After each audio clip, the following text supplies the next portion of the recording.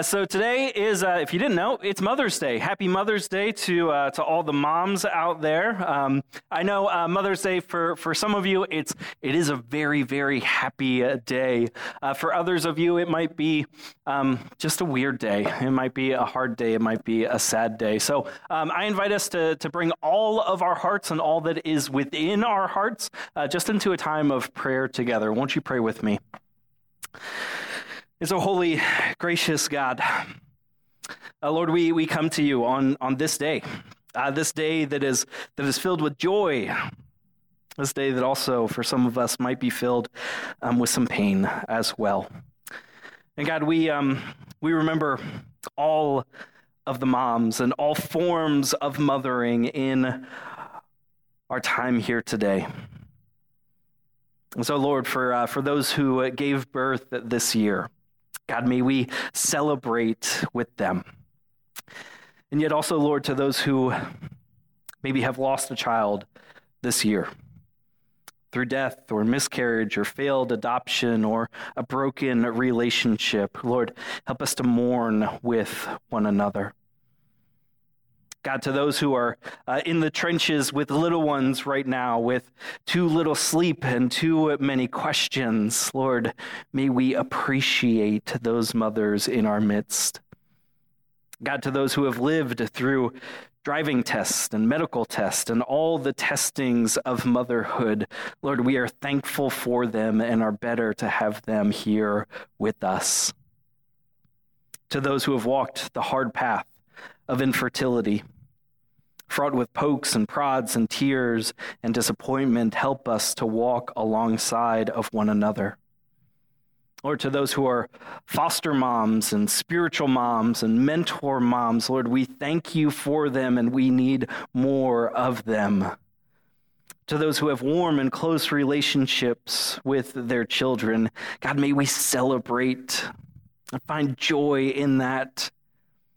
And Lord, to those who have disappointment and heartache and distance from their children, Lord, help us to sit with them. To those who have lost their mothers or grandmothers or great-grandmothers this year, Lord, may we grieve with one another. To those who have become grandmothers or great-grandmothers or great-great-grandmothers this year, Lord, may we share their joy. To those who step-parent, Lord, help us to walk with them on this joyful and complex journey. God, to those who have returned to parenting their children's children, may we say just a word of thank you again. God, for those who have emptier nests this year, may we rejoice and also share in a little bit of that strange sadness as well. Lord, for those who are expecting new life, expected and maybe surprising, God, may we anticipate with them. Lord, on this Mother's Day, help us to be your church, to walk with one another. And Lord, we're just reminded that mothering is not for the faint of heart. And so, God, we ask for your Holy Spirit to give guidance to us. Give guidance to the mothers in all forms that they might take. Give guidance to us as a church to help and support one another. And God, we thank you for a church where we are reminded that we are not alone in raising this next generation of disciples. And so, Lord, help us to do just that. And God, in this time, in this place, help us to grow more and more as your disciples, Lord Jesus. We pray this in your name. Amen. So, I have this plant.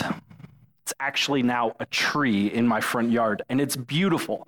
It's got these green and purple leaves on it, and in the winter, it has these purple and white blooms that are just so gorgeous. I planted it about 5 years ago, but what I didn't know when I planted it 5 years ago is that this thing is indestructible.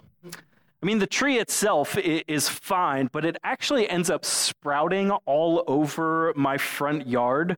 That I noticed a couple of years ago that about 10 feet from where the trunk is now, about 10 feet from that, another little sprout just popped up out of the ground. And then another 10 feet from that, another little sprout. And then another 10 feet, another little sprout. What I didn't realize when I planted this thing 5 years ago is that I had planted an invasive weed in my front yard that is now seeking to take over my entire house if I will allow it.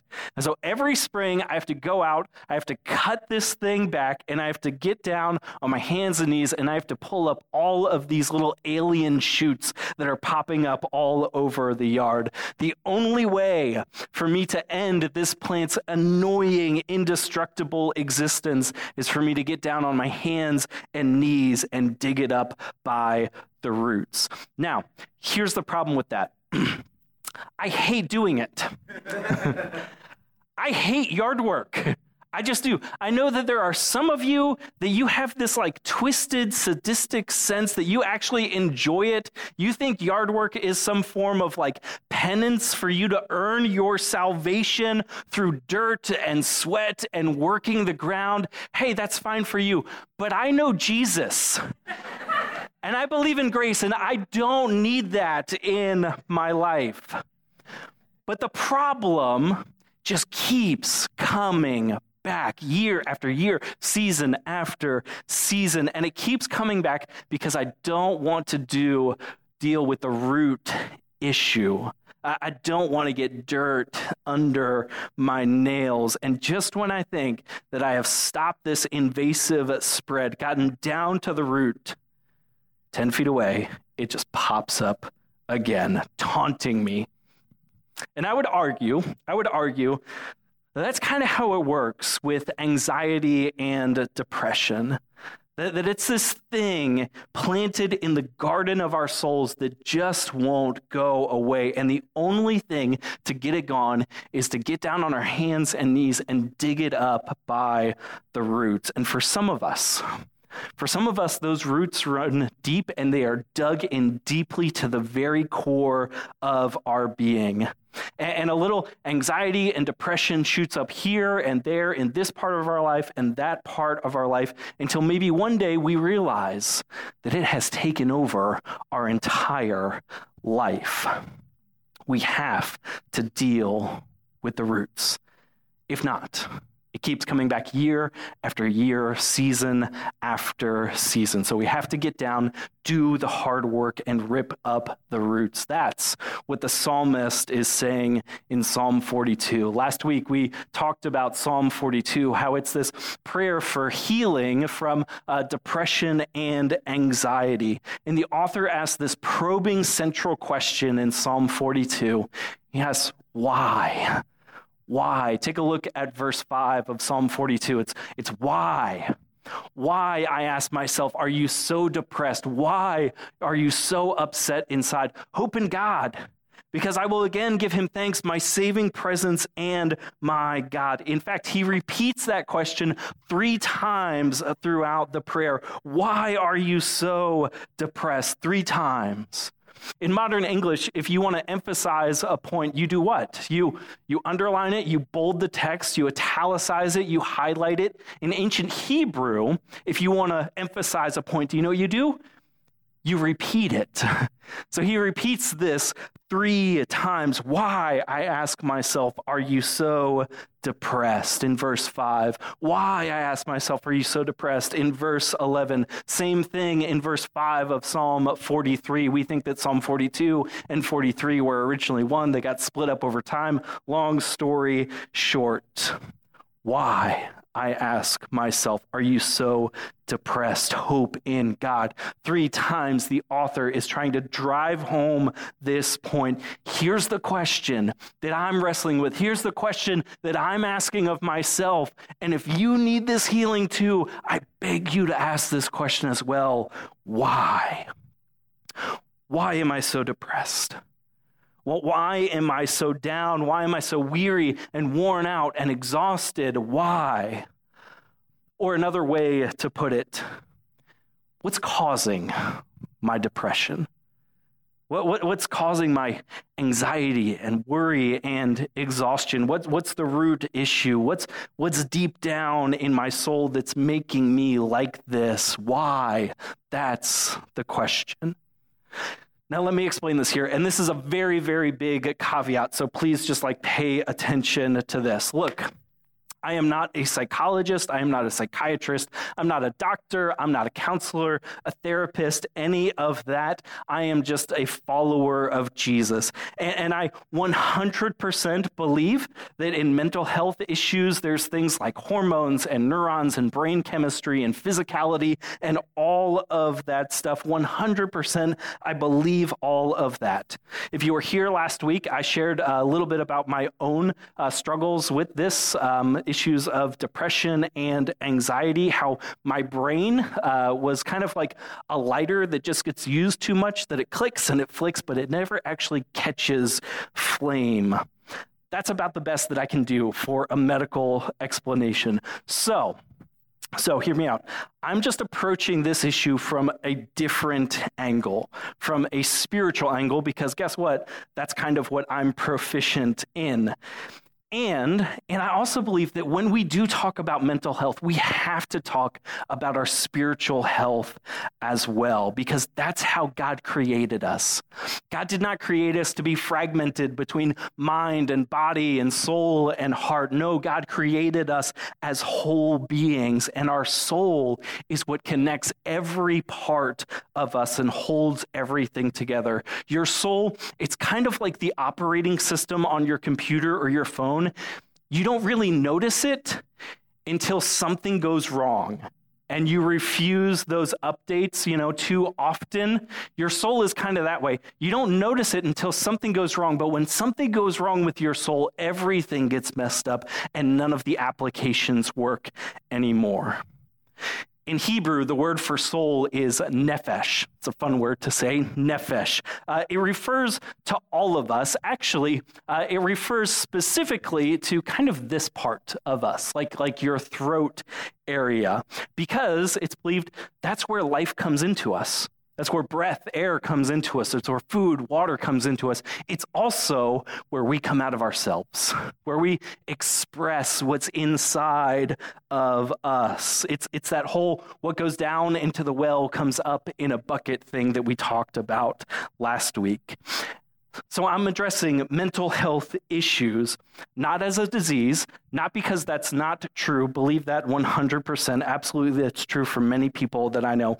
But I'm addressing these things as symptoms for something that's deeper, for a problem that might be deeper, more below the surface.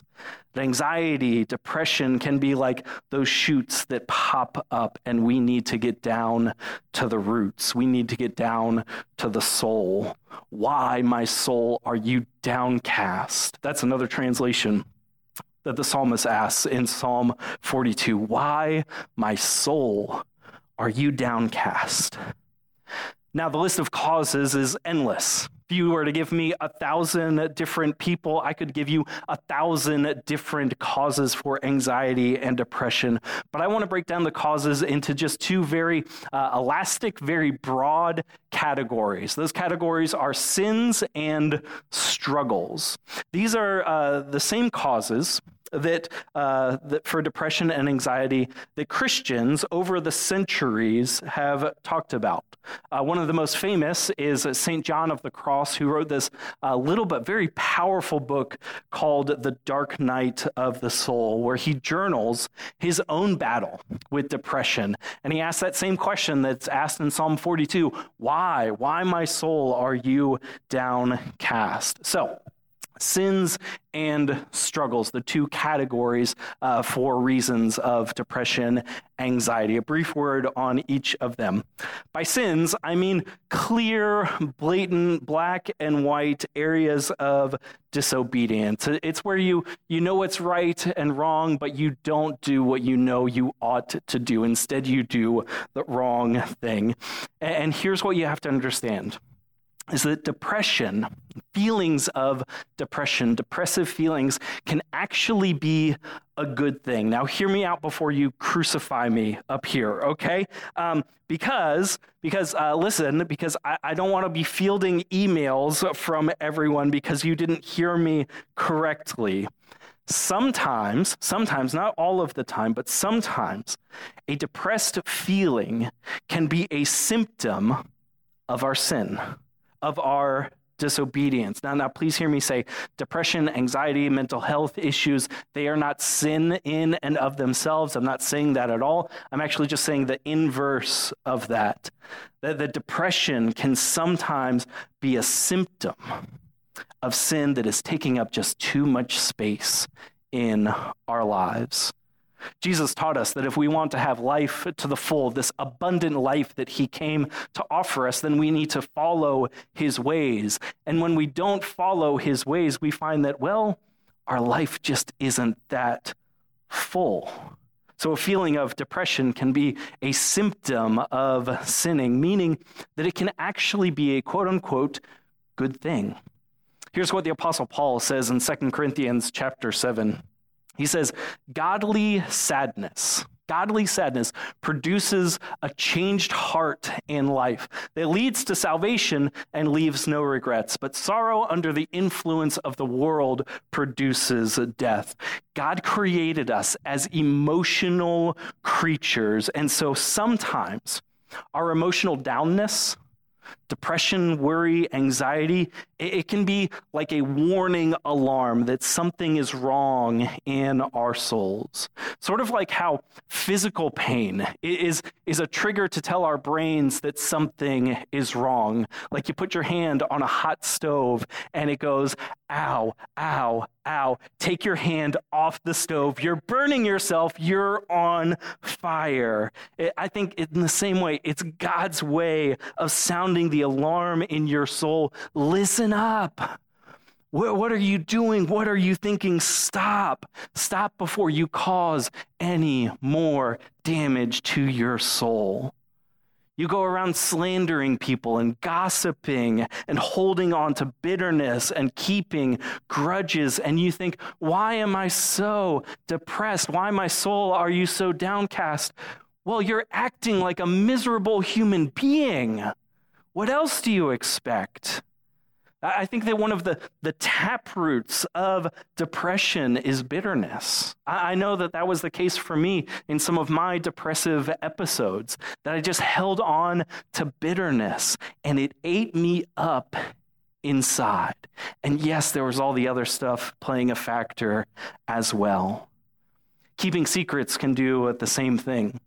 That lying, that will sap the energy right out of your soul and leave you just feeling anxious. Because when you're caught up in a lie, what questions do you ask? You ask, well, what if? Well, what if they find out? Did I convince them? Did they buy the lie that I tried to sell them? That doesn't sound like the thoughts of a happy person, does it? And yet, isn't the exact opposite of that true? That when you act selflessly, when you give back, when you help someone, when you're generous, don't you actually usually feel good about that? And then sometimes you feel guilty about feeling good for doing something that you know that you ought to have done in the first place. Don't feel guilty about that. You're just living the Jesus way of life, and that's joy coming into your life. That's exactly how it's supposed to work. And I could go on and on and on, but the question really, though, is this: why?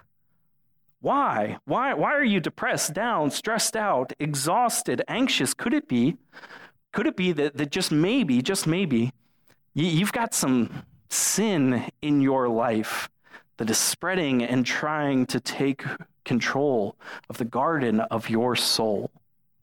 Or, and this gets into the struggles part a little bit here, or could it be the sins of others? The things that other people have done to you to hurt you. Abuse, betrayal, neglect, slander, all of that can cause your soul to be downcast. Again, you just have to ask yourself that question: why? Why is my soul so downcast? Is there something in my past that I haven't quite dealt with yet? And maybe depression, anxiety is a sign that you've got to deal with the pain of your past so that you can find healing now and healing in your future. Maybe depression and anxiety, it's a symptom of a past sin done to you. But hear me, you don't have to stay trapped there anymore. As a pastor, I get this unique experience to sit on the front row and watch the struggle between good and evil, brokenness and healing. And I'll tell you, because I've witnessed it, that God's story of redemption always wins. Even if we can't see it in the moment, even if we can't see it in this season or the next season, I believe that God is always at work trying to squeeze as much good out of the worst things that come from our lives. So enough about sins. Moving on to the next category of reasons, struggles. By struggles, I mean patterns of behavior or thought. And these are usually harder to spot, or a little bit more gray areas of our lives. And so I figured I'll just share with you some of my struggles and see if you relate to these. There could be a bunch more that we could talk about, but here is just the first one. First one is perfectionism. So any other perfectionists out there? Yeah, good. You've got a friend in me. But you don't want me because I'm not good enough for you, right? That's how perfectionists operate, right? Nothing is ever good enough. And the least not being yourself. Perfectionism leads to feeling like nothing is ever good enough. You are never good enough. I was part of a leadership class one time, and I had to take this personality test. But it was a personality test based on how we function, how I function under stress and pressure. And I got my results back. I was kind of reading through it in the book, and it said this. It said, this person, this type of person, meaning me, I, Jason, this person becomes hypercritical under stress, critiques everything, and is suspicious of new information that challenges his or her perception. And I kid you not, I started looking up who wrote this book and who wrote this test, because they don't know what they're talking about, obviously. I thought, oh, right, there's my sign. Okay, yeah. You see, perfectionism is a recipe for misery, because life is just not perfect. We live in a fallen and falling world. Life is not perfect. End of story. So quit expecting it to be perfect and enjoy the good enough moments that are here now. The other struggle that might relate to you is narcissism. Now, narcissism, nobody thinks that they're a narcissist, especially narcissists themselves. But we typically think, when we think, someone's narcissistic, we think, megalomaniac, we think people that are just obsessed, image obsessed, the rock star people, power hungry. But we all were all narcissists at one point in our lives, because we were all toddlers. Narcissism is just an obsession with yourself, with totally no concern for anyone else, being oblivious to anyone else. Does that sound like a toddler or not, right? And so listen, if the focus is always on you, then of course your soul is going to be downcast, because it flies in the face of everything that Jesus teaches us, everything that Jesus taught about loving one another, loving our neighbor, showing hospitality, taking up our cross, saying no to ourselves and sacrifice. Paul summarizes it this way in Philippians chapter 2. Paul says, don't do anything Don't do anything for selfish purposes, but with humility, think of others as better than yourselves. We'll get to that. Instead of each person watching out for their own good, watch out for what is better for others. Does that come easy to anyone? I mean, I know it does for all the moms who are here today because, that's just what you do, and it's Mother's Day, so I got to give you all a shout out. Good for you. My wife, Jenny, she is legit 100% that way. Watches out for what is better for others. She's great at that. I'm not. That's not me. And it's not that I'm cruel. It's not that I'm prideful or anything. It's just that my first instinct is usually about me. And I have to fight against that. Now, Paul says that with humility, think of others as better than yourselves. Let me explain that for a moment. Humility is not thinking less of yourself. Humility is thinking of yourself less, meaning thinking of yourself less often. And so sometimes we try this false sense of humility where someone compliments you and say, "Oh, you did such a great job," and we say, "Oh no, that was nothing. I could have done better. It really wasn't all that great." And they go, "No, it was great. It was great." And then we go, "No, it really wasn't." And that's not humility. That's warped pride. Because really, we just want more compliments. Hey, you were great. Oh, no, I wasn't. No, I wasn't. Compliment me more. Tell me more. Try to convince me otherwise. Come on. Oh, you were great. No, I wasn't. Tell me more. That's not humility. That's warped pride. It's a subliminal way of trying to get more and more attention. You see, pride is a mirror where humility is a window. Pride is always about you, good or bad, but humility is when you get lost in the needs of the people around you. And sometimes the best medicine for your downcast, your weary soul is to just stop looking in the mirror. Open up the window and go serve, help somebody else. Self-care, rest, yoga, herbal tea, yes, all of that stuff. But sometimes we just need to get out of ourselves and try to address the needs of those around us, help those in our midst. And in doing so, we might find help ourselves.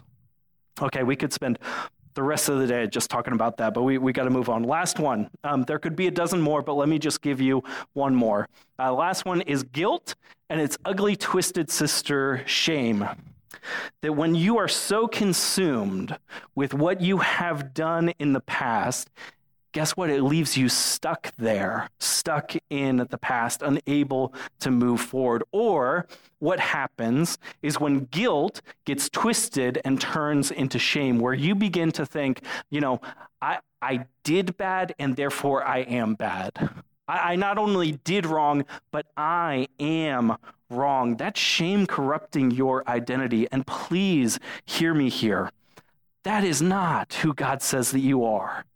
God says that you are a beloved child, and the cross says that your sins are forgiven, that God has cast your sins from you as far as the east is from the west, that is gone. God has gotten rid of it. That controls you no longer. You don't have to keep living with it. God forgives. And so Jesus tells this very interesting story that I think just kind of connects and applies to all of this. This is one of my favorite stories of Jesus. It comes from the Gospel of Matthew, chapter 13. It says, Jesus said many things to them in parables. He said, a farmer went out to scatter seed. As he was scattering seed, some fell on the path and birds came and ate it. Other seed fell on rocky ground where the soil was shallow. They sprouted immediately because the soil wasn't deep. But when the sun came up, it scorched the plants and they dried up because they had no roots. Other seed fell among thorny plants. The thorny plants grew and choked them.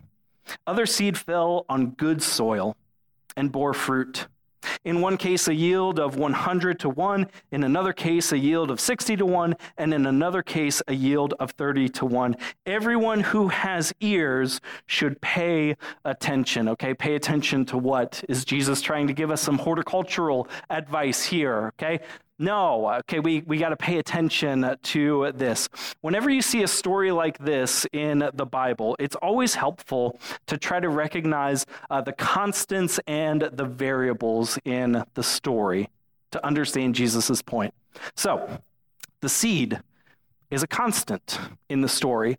It's not a story about good seed and bad seed. It's just seed. The seed will take root if it's given half a chance. And the seed, Jesus says, is just a little picture of God's kingdom. It's a little picture of Jesus's good news.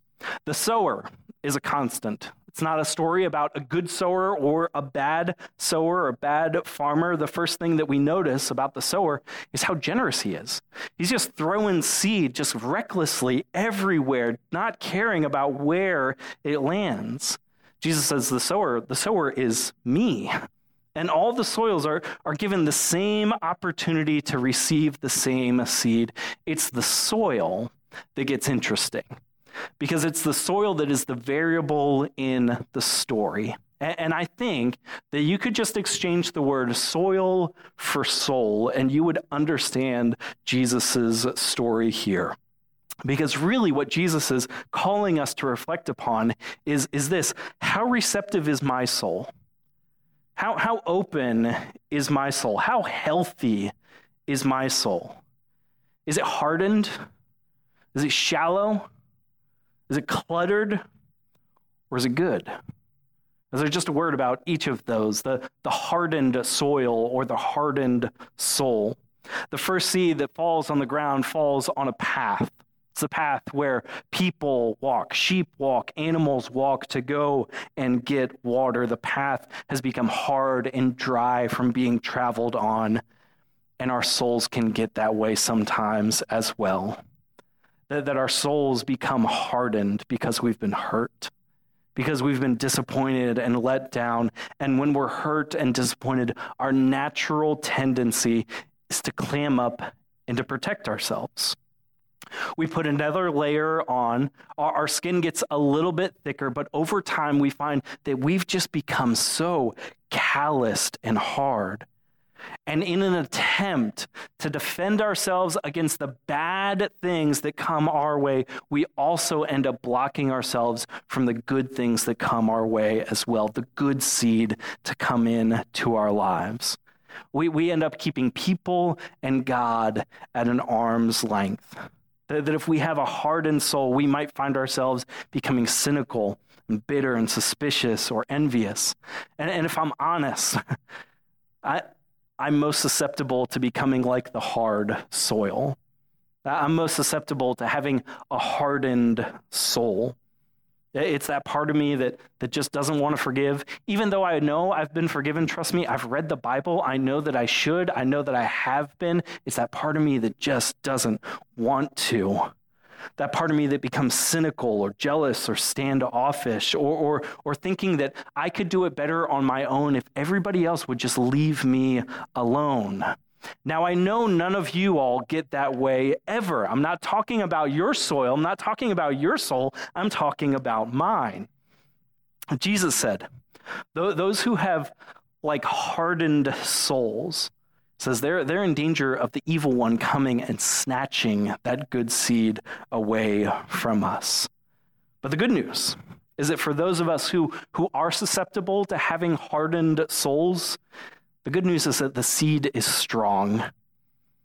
The good news of Jesus, the message of Jesus, the message of hope and peace and life, it's a strong message, stronger than we can think. That you've seen this before, that one small seed can crack and uproot an entire sidewalk, an entire road. You've seen this before. No matter how hard, that seed can be stronger if it's given just enough room. But it's not just those with hardened souls that need to watch out. Jesus says there's another kind of soil, another kind of soul. It's the shallow soul, a soul that's superficial It has the ability to receive the seed and allow it to grow, but never actually mature. And I think shallowness is the curse of our culture, that we are stretched way too thin with an abundance of information and entertainment and technology and excitement. And none of those things are inherently bad, but what the soul needs is some depth, not just more tuning out and vegging out and binge watching. That so often we are like a mile wide and just an inch deep. For so much of our lives, we live in the shallows, and we don't explore the depths of who we are until a crisis or a birth or a death happens to us, and then we find ourselves cast into the deep waters of our soul. And we're there for a moment, but we so quickly want to retreat back to the shallow waters where it seems easier, seems safer to tread there. But if we never explore the depths of our souls, of who we are, then we'll never allow the seed to take deep roots. And I found that my soul becomes shallow when my thoughts, when my prayers, when my interests go just no further than myself. That Jesus warns those of us who have shallow souls that when trouble comes, when things don't go our way, when we've been so busy focusing on ourselves, that when life gets hard, we'll quickly fall away from the faith. But here's the good news. The seed is bigger than we think. That just when the seed seems like it can't go down any further, it starts to go out wider and wider. The third type is a cluttered soul. Jesus said, other seed fell among thorny plants. The thorny plants grew up and choked them. Jesus said, this is the condition where the worries of life, the deceitfulness of wealth, and the desire for things choke out the soul, because the soul is just too cluttered. And we live in a cluttered world, and a cluttered soul might be the most dangerous one because it's so subtle. Too often we make the mistake by confusing the clutter of life with life itself. Let me ask you, if we were to cease to be busy, would we think that life was still meaningful? If we were to cease to be busy, would we still matter? Our culture is obsessed with this, thrives on this. We pass around resumes and slap on bumper stickers. We constantly update our statuses and hunt for success and lifestyle and symbols and gossip and Instagram and all of that stuff. All the while, our soul might be being choked out and we don't even notice that it was gone. And so what if the thing that matters most in your life is not what you achieve, not what you fill your life with, but who you become? So the good news of this is that the seed is more persistent than we think. That if we can clear out just enough clutter, that seed will take root, shoot up, blossom, and bear fruit. The last one is the good soul, the good soil. Jesus said a few verses later when he was explaining this, he said, as for what was planted on good soil, this refers to those who hear and understand and bear fruit and produce. In one case, a yield of 100 to 1, in another case, a yield of 60 to 1, and in another case, a yield of 30 to 1. Our souls always long to be the good soil, the place where God's word, the teachings of Jesus, the message that brings us hope and life and peace allows it to flourish. Our souls long to be like the good soil. And so, what is it about the good soil that allows all of this to take root and bear fruit? What makes the good soil healthy? And more importantly, how do we get there? We go back to Psalm 42 and we ask why. Why, I ask myself, are you so depressed? Why are you so upset inside? Hope in God, because I will again give him thanks, my saving presence and my God. Here's the thing. Hope makes us like the good soil. And I know that's a cliche, but we're going to talk about it more next week. Bummer, I'm leaving you on a cliffhanger, okay? I know, but hope. We'll talk about it more next week, how to cultivate that. Here's what I want to leave you with. I'm leaving you with some homework. Your soul does not have to stay hardened. It doesn't have to stay shallow or cluttered. It can become good. There is hope. But it does mean that you're going to have to do the hard work. You're going to have to get down on your hands and knees. You're going to have to get some dirt under your fingernails. You're going to have to aerate the ground. You're going to have to drive the plow right through the middle of your soul so that it can breathe. So for today, I'm just going to leave you with some homework. If you feel like any of this is connecting with you, has connected with you, then you have to answer that question. Why? Why? What might be causing me to feel this way? That's the question that we have to answer before we can move forward. And so next week, join us. We're going to talk about how to cultivate hope into our souls. But for right now, let's sit with that uncomfortable question. Why? And let me pray for us.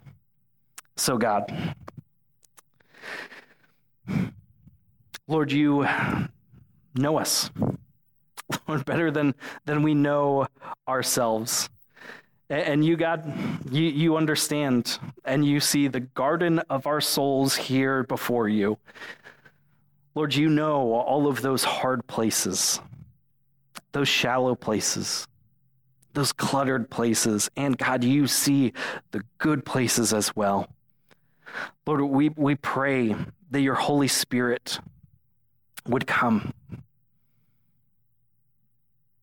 till the soil of our souls. Dig up those roots, dig up those weeds, and help us to receive your message of hope. Holy Spirit, help us to understand and ask ourselves why. Give us to one another for wise counsel and feedback that we can't just do this alone. And Lord, open ourselves up to the needs of those around us, our neighbors, our brothers and our sisters, our community, our world. God, help heal us and make us whole. Lord, not for our glory, but so that we could bear fruit of your Spirit, of love, joy, peace, patience, kindness, goodness, faithfulness, gentleness, self-control, all of that, Lord, we want more of it. This world needs more of it. So, Lord, won't you come and do your saving, your healing work in us? Pray this in Jesus' name. Amen.